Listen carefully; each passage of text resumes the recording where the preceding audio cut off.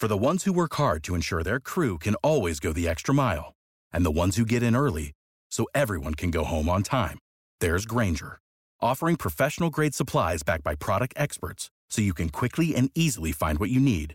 Plus, you can count on access to a committed team ready to go the extra mile for you. Call, click Grainger.com, or just stop by. Grainger, for the ones who get it done.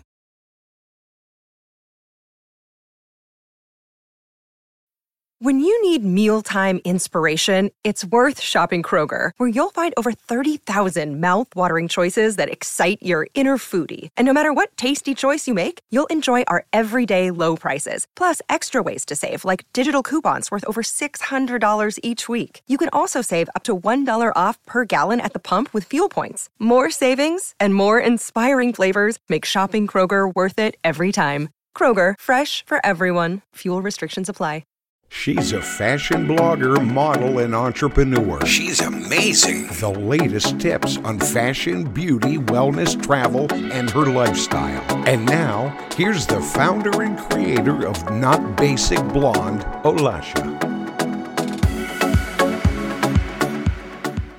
Hi loves, welcome back to another episode of Not Basic Blonde podcast.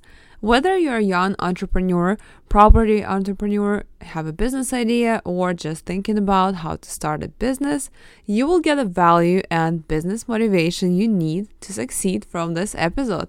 Also, you will learn the basic rules how to create limitless wealth. My guest today is Rob Moore, who is an entrepreneur, investor, author of 18 Amazon and Audible bestsellers, prolific podcaster, 2 times public speaking world record holder, founder of the Rob Moore Foundation, and so much more. A self-made millionaire by the age of 30, having risen to riches from being heavily in debt in his 20s, Rob has retired and unretired countless times, each time creating a new innovation, vision, book, or entire company. Rob is a writer, communicator, social media influencer, and philanthropist. His 8 books have been translated into more than a dozen languages and received over 9,000 reviews. He is a highly sought after public speaker, having given 1,200 speeches and in the last decade held 2 world records for the longest individual speech marathon. He has the rare skill of cutting to the chase, using his personal experience to help others and entertain in a disruptive way. Rob will be sharing his secrets on how he became a multimillionaire by the age of 30, basic rules how to create vast amounts of wealth, does it really take money to make money, time management skills, and the best advice on time management, the best path to success, and so much more. But before we dive in, don't forget to subscribe, rate, and review Not Basic Blonde podcast on Apple Podcasts. Hi, Rob. So glad to have you on the Not Basic Blonde podcast. Welcome. How are you today? Good. Thanks for having me. Yeah, thank you so much for being my guest. It's always a pleasure. And let's dive in. So you have an incredible career and incredible background. So tell us how a 25-year-old struggling artist with 50K debt became a multimillionaire by turning 31. It's a long story, but keeping it short, I got into real estate and I always wanted to be an entrepreneur from age 6 because my dad raised me in pubs and bars where he used to own them and I used to live in with him, and he'd always have a load of money in his pocket and he'd get me working from age 6. Emptying the pool tables, the slot machines, and even taking money off the customers. I could count with money at a very young age. But then, you know, you go to school and you do your exams and you're a good boy, and you go get a degree at university and you go to college and you're a good boy, and then you go out and get drunk a lot and you're a bad boy. And then all of a sudden you're 25 and you're in debt, loads of money, and it can kind of creep up on you, and you're still living with your mum and your dad in your pub, and you're just all of a sudden your life's caught up with you. So that was how it kind of had gone for me. But then my dad had this huge nervous breakdown in his pub in front of all of his customers. He was sectioned and beaten up by the police. He was diagnosed with bipolar, and it was awful for us. And I felt a lot of shame that my dad had put me through school and university and paid for my first car and my first house. But, this entrepreneurial flair that he had, that he almost raised in me from a young age, I'd lost for like nearly 20 years.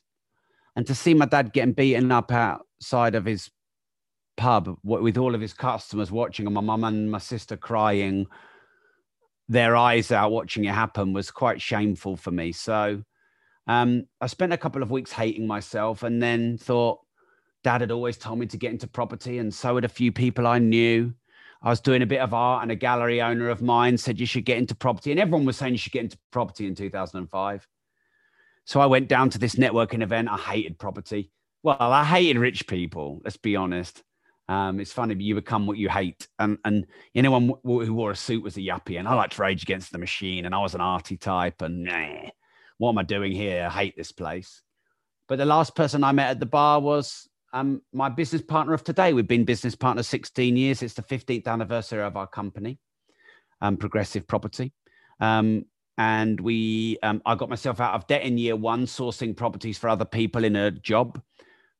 Made my first 100 grand, bought my first nice sports car, cash. Then bought 20 properties year one, 30 year two, and 50 year three with Mark's money and other people's money and family and partner and private finance money. And it all sort of grew from there. And I became a millionaire by age 31, a decamillionaire by age 35. I'm 43 now. I've written 18 books on business and real estate and done a few 100 million in revenue. We've just completed a 99 apartment, 159 tenant block, which made me net profit of £14,377,000 in November 21. And I still pinch myself because I still feel like that little kid in my dad's pub. I don't think I've quite grown up or fully got used to it yet, but that's the short version of the story. Wow, that's very impressive. And your dad went through a lot. That's crazy what he has to go through, but also like you being at such a young age and learning so many life lessons already. It's like fascinating, probably put impact on you. That's who you are now today. And I guess it helped you to become who you are today. Yeah, I loved it. I mean, everyone else wanted to go to school. Well, everyone probably didn't want to go to school. They wanted to play, but I didn't want to go to school. I wanted to work when I was 6 and 8 and 9 years old. Every weekend I worked. I loved earning money.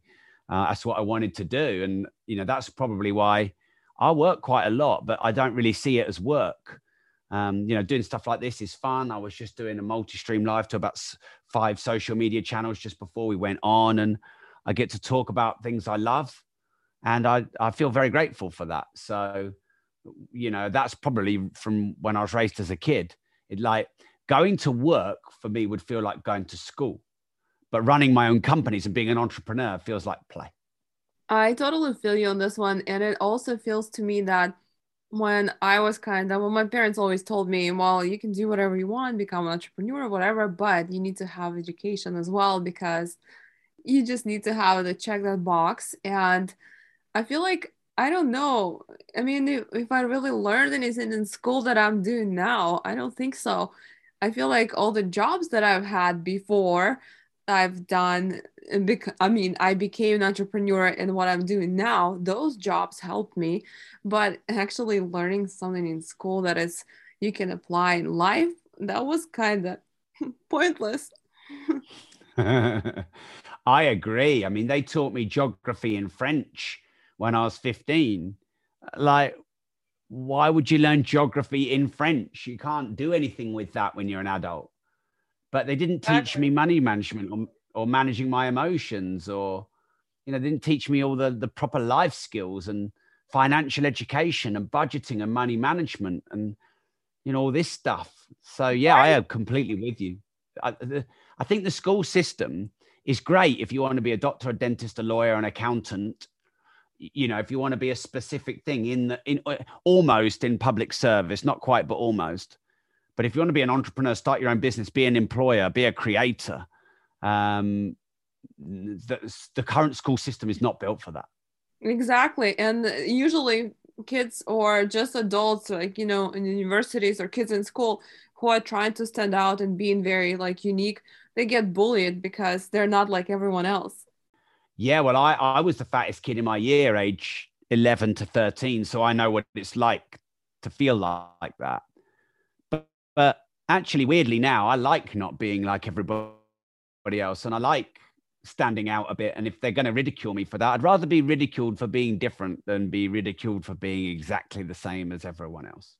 Oh, I absolutely agree with you because my movement and kind of my brand is all about be unique, never basic. That's why it's like what Not Basic Blonde stands for. So I always, say that, and I always think that it's be yourself, embrace your individuality, and never basic. Love that. And by the way, you're smashing it. So well done on all your success. Your Instagram is massive. Thank you.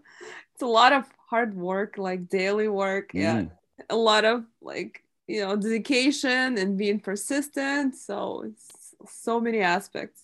Amen. Thank you. What are the basic rules to create vast amounts of wealth? Rule number 1, you got to know what money is and isn't. Rule number 2, you got to learn the rules of money. Rule number 3, you've got to manage your emotions around money. And then rule number 4 is you've got to create value and fair exchange. And then rule number 5, you've got to scale that to the masses. So let me just quickly go through those and hopefully I remember the rules I just said. So rule number 1, you've got to know what money is and isn't. Money is a universal exchange of value. It's a unit of account. It's a measure of worth and store of value. It's a really good store of energy. That's what it is. It's not greed. It's not power. It's not the root of all evil. These are just human emotions projected onto money. And I'm going to give you a quick example here. Imagine a hammer. You can use a hammer to hammer a nail. You can use a hammer to pull out a nail. You could use a hammer to smash in someone's skull. Now, let's say someone took a hammer and smashed in someone's skull. You wouldn't try the hammer for murder. You wouldn't have the judge and the jury ruling that the hammer get life in prison. That would be ridiculous because the hammer is just a tool. Well, money is just a tool. So why do we say that money is the root of all evil? How can a tool be the root of all evil? It can't. It's not conscious. It doesn't have emotions or morals. It's a universal exchange of value. It's a unit of account. It's a measure and store of worth. It's a store of good energy. It's a hedge against an uncertain future. That's what money is. Because the reason a lot of people don't make money is because they don't know what it is. And they put all their own fears and doubts and shames and emotions onto money, and they judge other people around money.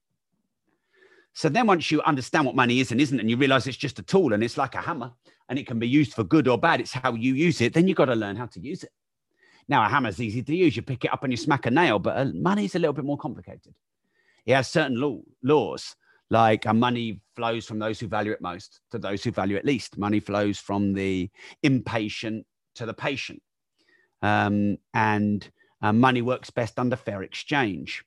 And fair exchange is where you get fair value from what you buy from me, and you feel that, you paid a fair price.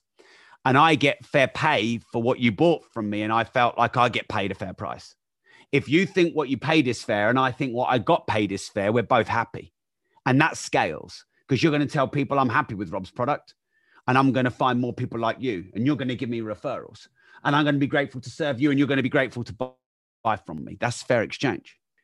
But unfair exchange is where you pay too much and you feel like, oh, I got ripped off by Rob, paid too much, didn't get the value. Or where you don't pay enough, or I give too much away because I'm scared.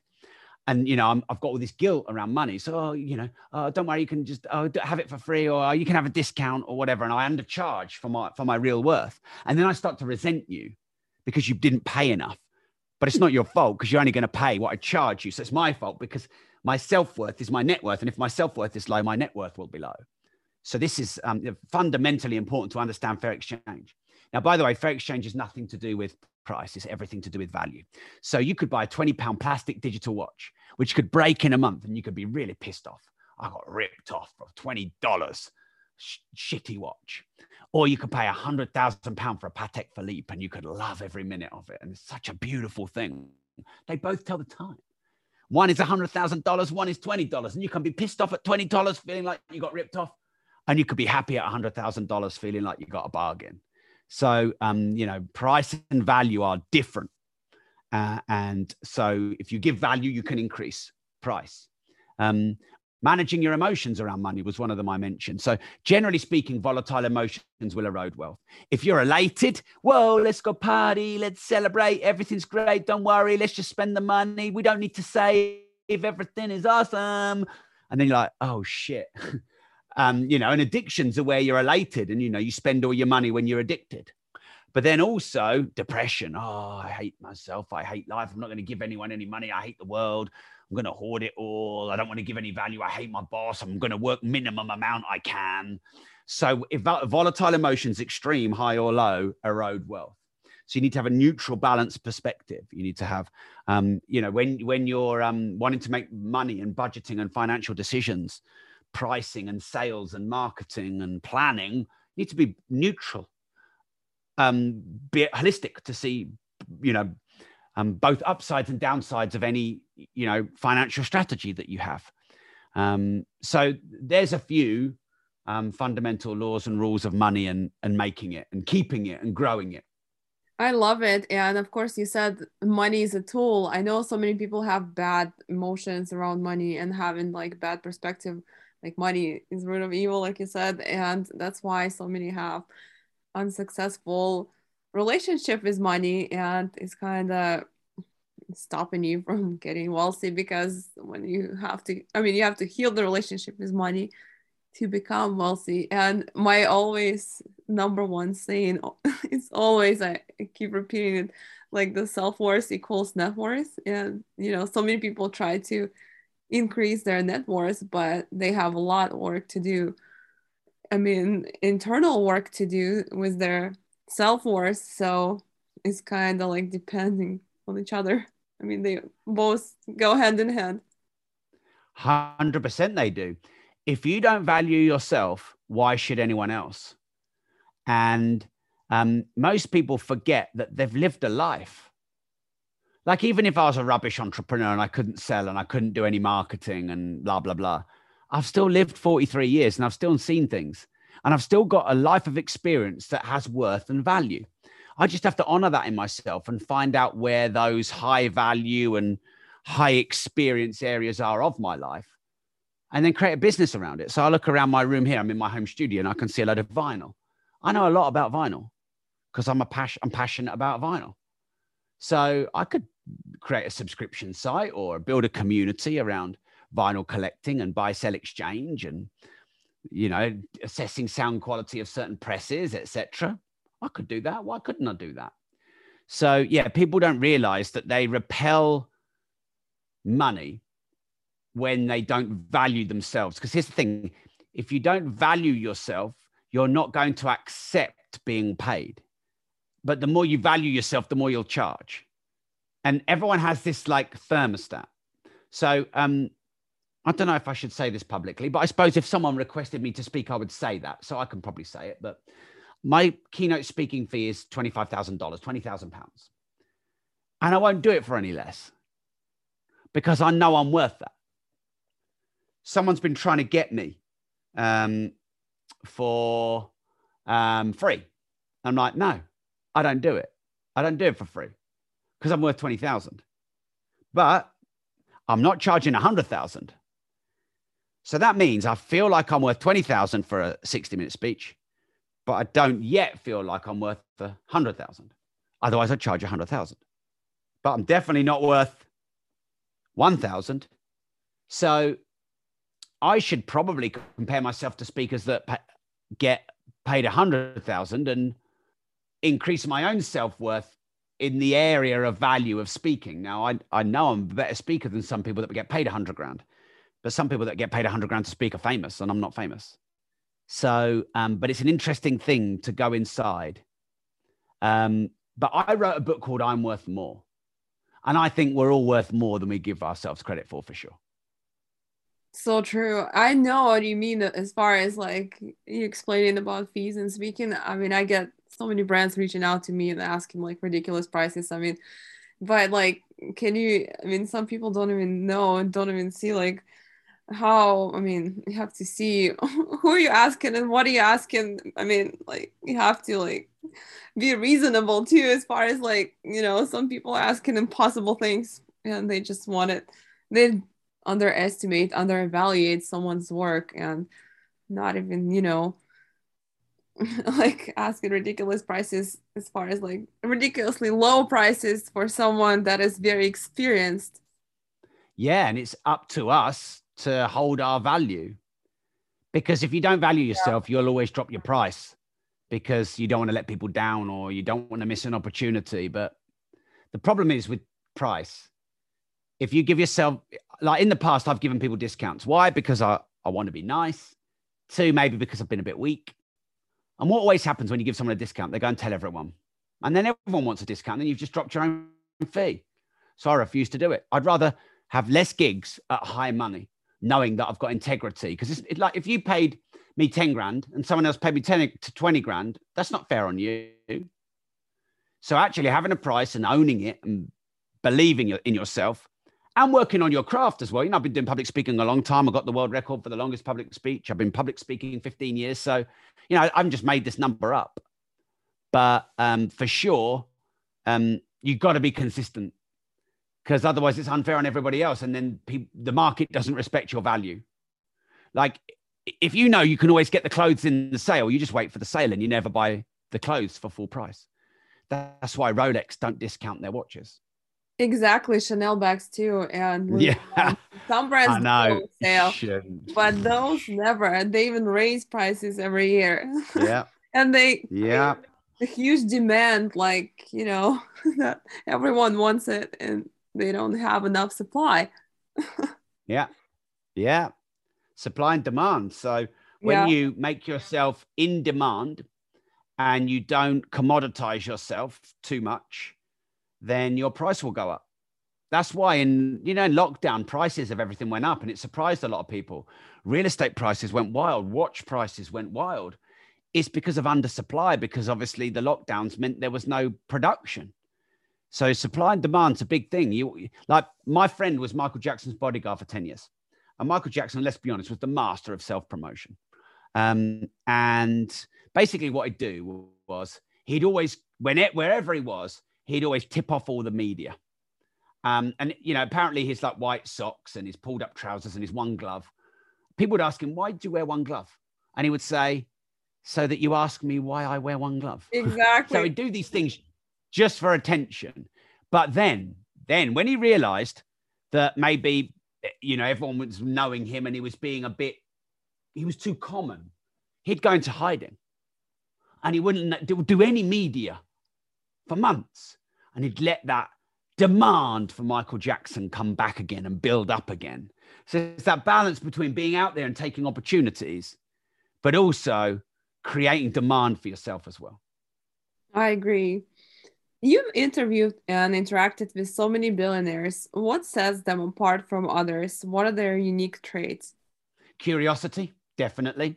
So I've interviewed 16 billionaires for my Disruptors podcast, and I'm friends with a few billionaires, and learned a lot from standing on the shoulders of the giants and modeling the traits of the greats. So curiosity is one. They desire to serve vast numbers of people. They are intense problem solvers. They have a high threshold for dealing with pressure and stress. They have vast distribution channels of, millions of customers or followers. There's about 22 different commonalities of billionaires I found. There's 5 for you. Those are impressive, especially I can totally relate to curiosity, because you want to learn new things all the time. Like I love to learn and I keep learning, and I'm just like always hungry for new knowledge, for new information. And I can totally relate to, like, you saying connections, and of course, serving vast numbers of people. Yes. So all of these are, of course, incredible. What is more important, time or money? I would say that time is the most valuable and precious commodity we have. You can't get time back if you lose it or waste it, but you can get money back if you lose it or you waste it. So you always have another go to get money back. But time once gone is gone. So the more precious, valuable commodity is time. However, money can, if you turn a passion into a profession and you pursue a meaningful cause and you create an enterprise that's valuable to people and you enjoy your work, then you can use money to free time because you can hire staff so you don't have to do the admin. You can travel across the world quickly. You can make your life easier and you can do things faster and with less friction with more money. And if you don't earn well, you'll have to spend a lot of your money. Sorry, if you don't earn well, you'll have to spend a lot of your time to try to earn money. And you know what broke people are doing is giving away all their time to try and earn money. And what rich people are doing is giving away all their money to try and buy back time. So it's a bit of a paradox. So I'd say time is the most important and precious commodity, but money can be a gift or a curse relating to time, depending on how well you master money. Very interesting. I know there's like, they also like depend on each other. And of course, like you explained, they buy time to make money. And, you know, some people miss that fact and they just wasting all this time to chasing money. It never happens for them. Yeah. How do you find time to write all these amazing best-selling books? And what is your secret about time management? I actually wrote at least 2 books on time management. One's called Start Now, Get Perfect Later, and one's called Routine Equals Results. So, yeah, I've written books on this subject. So how do I write so many books? Number one is I've got an active brain. It's always thinking. It's difficult for me to switch it off. So writing is a form of catharsis and therapy and the creative expression of what's going on in my somewhat crazy, wired brain. So I guess naturally, it's almost like a therapy, you could say, for me. Definitely cheaper than therapy. Just like podcasting is and public speaking, etc. So I'm naturally of the person that would express themselves through content and writing and letting out everything that's in my head. I also think the more you learn, the more you write, or the more you learn, the more you teach, because the more you put in your mind, the more you can express out. And like you, I love to learn. I've read over 3,000 books or audiobooks or podcasts I've listened to, maybe more. The next thing is I want to help people and I want to figure things out and I want to make people's lives easier. And I want to leave something behind. I want my life to have mattered and live on a little bit beyond me. I don't have to be known for 1,000,000 years, but, you know, maybe 100 years. And Think and Grow Rich, that book's nearly 100 years old. And so a useful book that helps people is a good legacy to leave. And also it's a good way to reach people. You know, so many hundreds of thousands of people across the world have read my books and I've never met them. So how do I write so many books is I wrote a book called Routine Equals Results. And in that book, it talks about compartmentalizing your time. And I basically ring fence 2 hours a day when I'm writing a book to write a book, or I go away somewhere really nice and expensive on purpose. And I take 10 days and I get the whole book done in 10 days. And the more expensive it is, the more accountability there is to get the book written. Because if I went to some crappy 2-star local, you know, mobile home for a holiday, not knocking that, but if I did that, I'd be like, oh, well, it only cost me a couple £100. It doesn't really matter. Whereas if I went to Sandy Lane in Barbados and stayed in a 6-star, if I don't write this book, I've wasted 20 grand. So occasionally I'll go and do a really fancy holiday and it will just commit me to writing the book. And other times I just write 1 to 2 hours a day. And when you write 1 to 2 hours a day, in 2 or 3 years, you could have written 2 or 3 books. I think if it's important, you'll make time. And if it's not, you'll make an excuse. And content creation for me is very important. You know, I was an overweight kid when I was young. And, you know, what happened with my dad, and I would be a people pleaser and a repressor of emotions.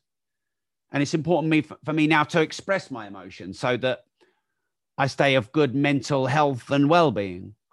And repression for me is bad. And I've done it much of my life, and it doesn't end well for me because it ends up getting expressed in the wrong ways. So continual expression through podcasts and audiobooks and live streams and collabs, books and seminars and public speaking and all of that. It's a way for me to express myself and turn it into an asset that's valuable to people. That's incredible. And I can totally relate to, you said the podcasting helps you, kind of inspires you. It helped me actually to get through pandemic, because when my podcast was like got super successful during pandemic, because everyone was at home and everyone, you know, wanted to record, everyone was listening. So it actually helped me when everyone was complaining that they have nothing to do. They're so bored. I was like, I don't have time for anything. Like, I was so busy, slammed with everything. And actually, like, I love how you said it. And I love the book, the one you said, Start Now, you know, Get Perfect Later. I've usually procrastinated so much because I was a perfectionist and I wouldn't start anything till I actually had everything perfectly done, perfectly ready to go. But like, then you just lose so much time. And then I learned, like, I will just start, and whatever happens, I will learn in the process and I will just keep going. And of course, you learn in the process anyway. Even if you start perfect, you still have a lot to learn when you start something. Amen. You can only get good at something when you start it. And the paradox is everyone's looking to be perfect before they start, so they never start. And nothing is meant to be easy at the start, because if it was, then we'd just be good at everything automatically. So, you know, being less of a perfectionist and more of an imaginer, creative and playful, and not taking yourself too seriously and just trying things and enjoying the variety. I think that's a great attitude for life. We're all too worried about what everyone would think about us if we try something. Oh, who fucking cares? Exactly. That's what my philosophy always now. And what is your best advice? Like, what's the best path to success?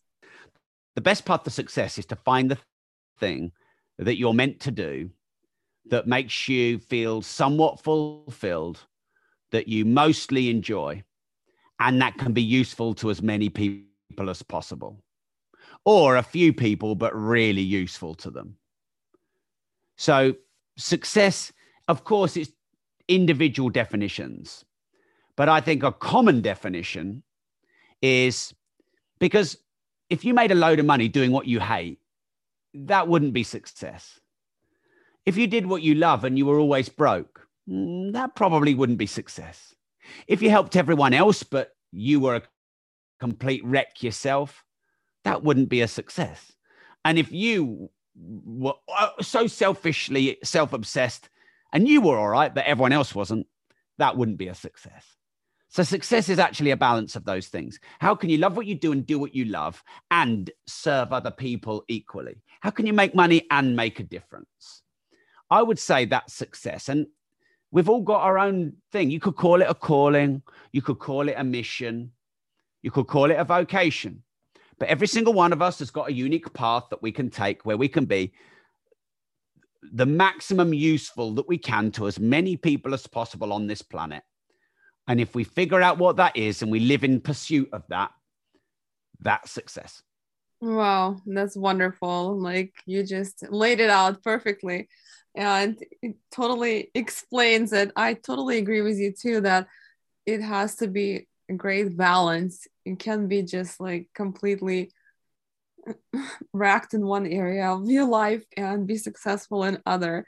Like, some guys, I don't really consider being successful if they're single, and yes, they grew this huge career, but they don't have a family. But then, like, and on the other hand, some guys have like 3 kids, a huge family, and they have this huge business and they're very successful. I mean, I feel like that is more successful than the other. I think the thing is, you must be clear on your own definition, because a slippery path to unhappiness is where you're trying to live up to other people's definition of success. That's when it's going to be hard for you. So get clear on your own definition. And also, happiness is not success. There's a lot of people out there that think that being successful is just being happy. But happiness is a transient emotion. And it's one of thousands of transient emotions that we have. Happiness is not an outcome or a destination or an end journey. It's a transient emotion. It's feedback of our environment. It's a reward for, something that our brain perceives we did well, that moved us more towards safety and more away from threat. But too many people think that success is happiness and happiness is success. Not true. Absolutely. And I love how you said that everyone has to have their own definition of success, not to live up to definition of success that others have. Yeah, because I think grave unhappiness is living someone else's life and trying to convince yourself, or someone trying to convince you that that's the life you should live. That's never gonna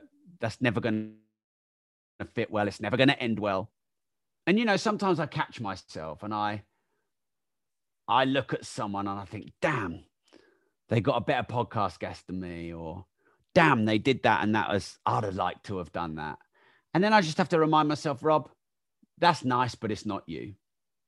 So let it go, be happy for them, and focus on what you do, which is to help us. My mission is to help as many people on this planet start and scale their business and get better financial knowledge. I remind That's what myself. I do. Yeah, I remind myself not to compare myself to others because I have different paths and I have different talents. So yeah, it's different. Oh, that comparison curse, if you think about it, it is one of the biggest curses, because like, imagine you'd had a bad day. Why? Because you're comparing yourself to someone on social media who's pouting and look beautiful and just said they've had an amazing day. But if you'd been in a concentration camp for 20 years and you got freed yesterday and we were talking today, you would be so happy. You would smell the air. If it was cold, you would say it's beautiful to be cold. If you were stuck in a little room doing a podcast with me, but it's so nice to be stuck in this podcast little room. So nice to be talking to this British guy and, blah, blah. And you'd be so grateful because you're comparing it to an awful situation. So comparing yourself to others is a mild version of that, whereby you're robbing yourself of your own gratitude and presence and happiness because you're comparing yourself to someone else's life. So don't do that. I try and remind myself every day I haven't got cancer, and my wife and my children are with me and alive. And, my daughter runs in most days and comes and gives me a big hug, and I hug her and I smell her, and she's 7. And I'm like, oh, I'm so grateful to have you. And I didn't know what I'd do if you weren't here. A lot of our pain comes comparing ourselves to fantasies, or ideologies, or our stress is because we expected things to be easier or better, or we expected to be bigger. And of course, this is quite a pandemic on social media because everyone's, making themselves look different through cosmetics and filters. And, I think that can be quite dangerous in some respects. I totally respect anyone's desire, opinion, or whatever to do whatever they want with their body and their face. But I think beauty is not in a filter. I think beauty is in someone's natural face, how they were born, their little wrinkles and dimples and, blemishes. I personally think that there's beauty in that than, filtered and make-upped and injected and cosmetics, because I think everyone's beautiful and you don't need to change who you are because of what you think someone else might like the look of. I've never had Botox. You can see, look at that. There's some wrinkles there going on. And I'm 43 and, I've got a little bit of redness in my face. And there's got a bit of a grey patch you can see there. And I've learned to love that about me instead of wanting to be 25 again. And that's I just think that should be talked about a little bit more. I love it. Couldn't agree more. And where can our listeners find you? Your social handles, all your information? So my username's @RobMoore or @RobMooreProgressive, @RobMooreProgressive or @RobMoore. I'm on every single social media channel except OnlyFans. That's not happened yet, but never say never. And then my podcast is called Disruptors. And probably the book you'd want to start on of mine would be Money. Thank you so much, Rob, for sharing your wisdom. Thank you for all the information. So glad to have you as my guest. Thank you. I've loved this. I love what you're doing. You're killing it on Instagram. Great work on, how you're making your little dent in the universe. And thanks for having me on your show. Thank you so much. That was all for today, guys. I hope you really enjoyed this episode as much as I did. Not Basic Blonde podcast is available on all the major platforms with new episodes every Tuesday and Thursday.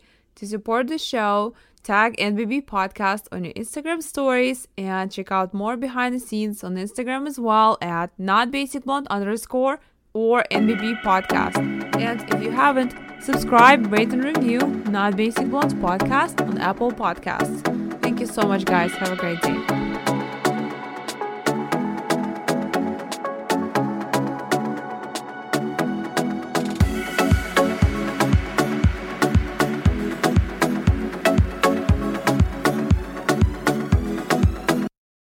Support for this podcast and the following message come from Corient. Corient provides wealth management services centered around you. They focus on exceeding your expectations and simplifying your life. Corient has been helping high achievers just like you enjoy their lives more fully, preserve their wealth, and provide for the people, causes, and communities they care about. As one of the largest integrated fee-only registered investment advisors in the U.S., Corient has deeply experienced teams in 23 strategic locations. Corient has extensive knowledge spanning the full spectrum of planning, investing, lending, and money management disciplines. Leverage Corient's exclusive network of experts to craft custom solutions designed to help you reach your financial goals, no matter how complex they may be. Real wealth requires real solutions. For more information, connect with a wealth advisor today at Corient.com. That's Corient.com. Corient.com.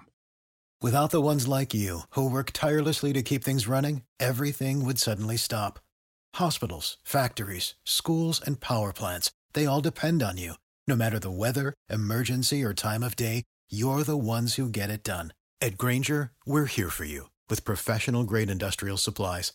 Count on real-time product availability and fast delivery. Call, click Grainger.com, or just stop by. Grainger, for the ones who get it done.